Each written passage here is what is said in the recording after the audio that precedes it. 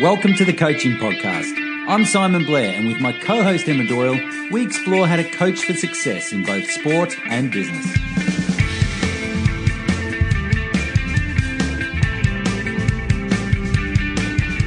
G'day everybody, it's Emma Doyle here, and with my co-host Simon Blair, it's an absolute honour and privilege to be bringing you Ollie Stephens' coaching podcast interview. He's no longer with us in this world, and you'll see in this interview, you'll hear it. What a great tribute, what an absolute beautiful legacy that he's left. The coaching and the tennis community are certainly, we miss him every day, and we hope that you feel the passion in this interview and enjoy it as much as we did. And we miss you, Ollie, and we hope everyone out there gets as much out of it as what we did in creating it. Enjoy.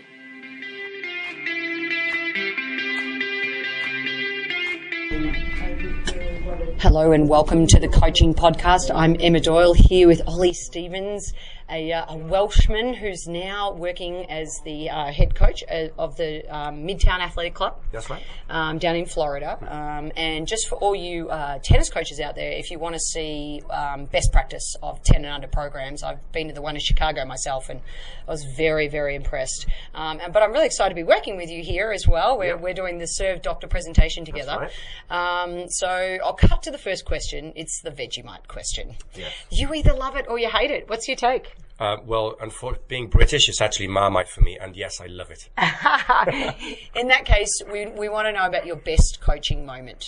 So, as you love Vegemite, what's been your best coaching moment in your career? My best coaching moment is not, I'll tell you first of all what it's not. It's not having players that have achieved greatness on the court, as in won tournaments or kind of gained high rankings. My best coaching moment is when you get a little kid that doesn't believe that they can do something and then they actually achieve something they didn't think that they could do. So that's definitely the most satisfying for me, when you get a 6-year-old of limited athletic ability and make them do some things that they didn't think that they could do. And you see the smile on their face, and that to me is coaching. And that's even Tennis Congress as well, isn't it? I mean, we're here with adults that we're helping them become the best that they can be, which is a really cool concept at any age, isn't it? Yeah. The next one is the sliding doors question. You know, when you think your life is going one way and all of a sudden something happens, or you meet someone or you read something and your life turned left instead of right, or vice versa. What was that for you?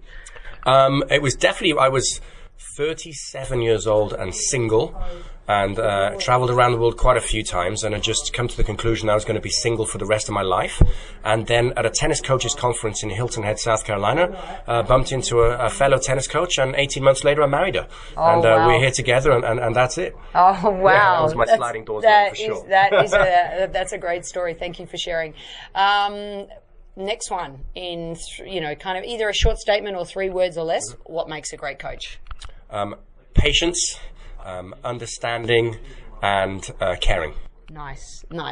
And finally, do you have a question for the podcast? We often create our next episode out of a question that you might, a thought or a question you might have for us. Yeah, I'd like to throw the same question you just asked me back at the people listening, is what do you look for, and what are your 3 qualities of a great coach? I'd really be interested to know. Fantastic. Well, that's what the Coaching Podcast is all about. So thank you so much for being on the show, and I can't wait to work with you. Thank you. Thank you very much.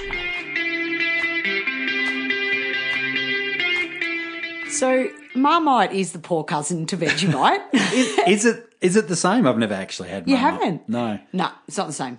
Yeah, right. Just slightly. Look, Aussie listeners, there is that subtle difference. Yep. I'm sure the UK listeners are going, Marmite's better. Yeah, no. It's probably what we grew up on. But the Welshman is very honest, and you hear his jovial tonality in the interview there. He's just such a lovely guy. Vibrant, just And he is tall, so he is larger than life, but with this giant smile. And I straight away he is a very a humble man, because we did a joint presentation together, so I had to work quite closely with him when we did this interview. And, he talks about moments, little moments. Well, when he talks, I mean, that you could hear it in his voice, his love of, little kids. Yes. Those coaching moments with little kids where 6-year-old, limited athletic ability, does something that they never thought they could. Thought they couldn't do. and he's been part of that. And that's what I love with what I found in earliest days of coaching that really has brought me here, and just the thrill of seeing that with junior sport, and I'm seeing it now with girls that have been that get challenged. They're entered into a very physical sport, Australian rules football, never played it before, and the acts of bravery that they have to, and the challenge, physical challenges that, in moments in games, and you have to help them through that, and that's how you do that is different for everyone. Absolutely. Putting the person first. Yep. And find those coachable moments of when you say something, how you say it. Yep. And he reads people. He's a really great people person, and I think great coaches are. And I think especially for kids. Yes. I think because it's another level again, isn't it, in terms of... It is. Well, it's a different level. It's a different level. It's just different. Yeah. It's just different. Yeah. And requires a level of... what's the word? Care, nurturing. I don't know. It's hard to even put language around it. Yeah. Well, that's what he's. What makes a great coach? He brings that up, doesn't he? Yeah. Absolutely. Patience, understanding, and caring, and caring, and in relation to coaching kids. Yeah, you need so much patience, an abundance of patience. Absolutely. It can be very, very frustrating. Yeah, and I don't know for other tennis coaches out there. This is just a slight tangent, but teaching the volley, right? Yeah. It's the one stroke that hasn't changed over the years, right? To me, it's like so simple, and I can kind of volley. Volleying comes naturally to me. So as well, so things that do come naturally to us are even harder to teach. But because it requires such a limited movement, I have to really breathe. I have to make sure I've had my full 8 hours sleep. Okay, 7. And, if I'm going to teach the volley or transition game, it's, but... you prepare yourself for that.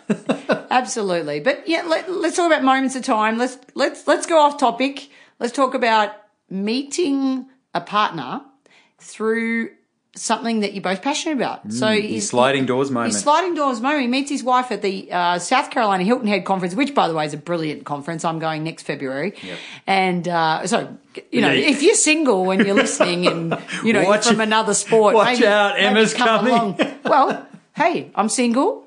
So, you know what? Well, there's evidence of one, sample of one.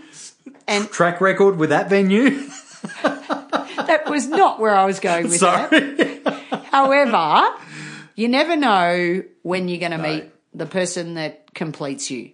And absolutely, Ollie and his wife, they're fantastic together. They're such a great little unit and team. It's so beautiful to see. And when 18 months, and what I like it when it's that thing when you actually give up all hope, you actually stop looking. It tends to be when these things happen. Yes, the unexpected. But if the moment you're consciously looking and searching, then it's like I don't know. I just like that, and I wonder if there's actually something in that in terms of universal energy, and that you're not trying as hard. You're being more yourself, and maybe that's more attractive. Yeah, so. I think I would support what you just said then, because last night I went to an open mic TED event, and at the end of the day, the people in that room felt more like-minded to who I am and what I'm about. And the conversations, and I went by myself, and you're sitting next to strangers, you're at a bar with strangers, but you've got something to talk about, which is the speakers that got up and spoke. And, I think that's being open to, you never know where I strongly support that. You never know where you're going to meet someone. Well, Emma, you and I met at a conference. We did. Sat next to each other. We're doing this show because of just circumstance and being open and receptive to someone and a shared sensibility, and which we now understand obviously a lot fuller as to probably why we're meant to sit next to each other. We're attracted to doing a podcast together, and absolutely, and the energy that we had and the excitement when we just realised this is what we need to do. So, in a way, for our relationship, then that was at an event, and exactly. And if not, Remember my doubles for singles dating concept? Remember I got two marriages out of that and only one still going. So I'm right on track with my odds there. By the way, that wasn't me getting married. But look, at the end of the day, he flips our question back on us. Yes. And you and I have answered that on the show before. So we're not answering it anymore. We're done. We are over it. We're definitely not over it. I'm I'm over it in terms of you and I are not doing this anymore. We're going to put it to our audience, guys, our listeners. And girls. Everyone out there who is a supporter of our show. We want to know. What do you think? In 1 to a maximum of 3 words, what do you think makes a great coach? That's it. Thank you, Ollie. Thank you, Simon. You're an absolute champion of a guy, and I'm really excited. That's Ollie, by the way. Yeah. Oh, you too, Simon. Trust me. But this is a tribute to Ollie. Can't wait to hang out with you at Tennis Congress this year, hopefully. And also I'll be at Hilton Head, South Carolina next Feb. And I can't wait to maybe do another joint presentation together and also just continue to spread the love that you have for coaching and in seeing those little moments in changing people's lives. So thank you for being a coach, mate. Yeah, thanks, Ollie.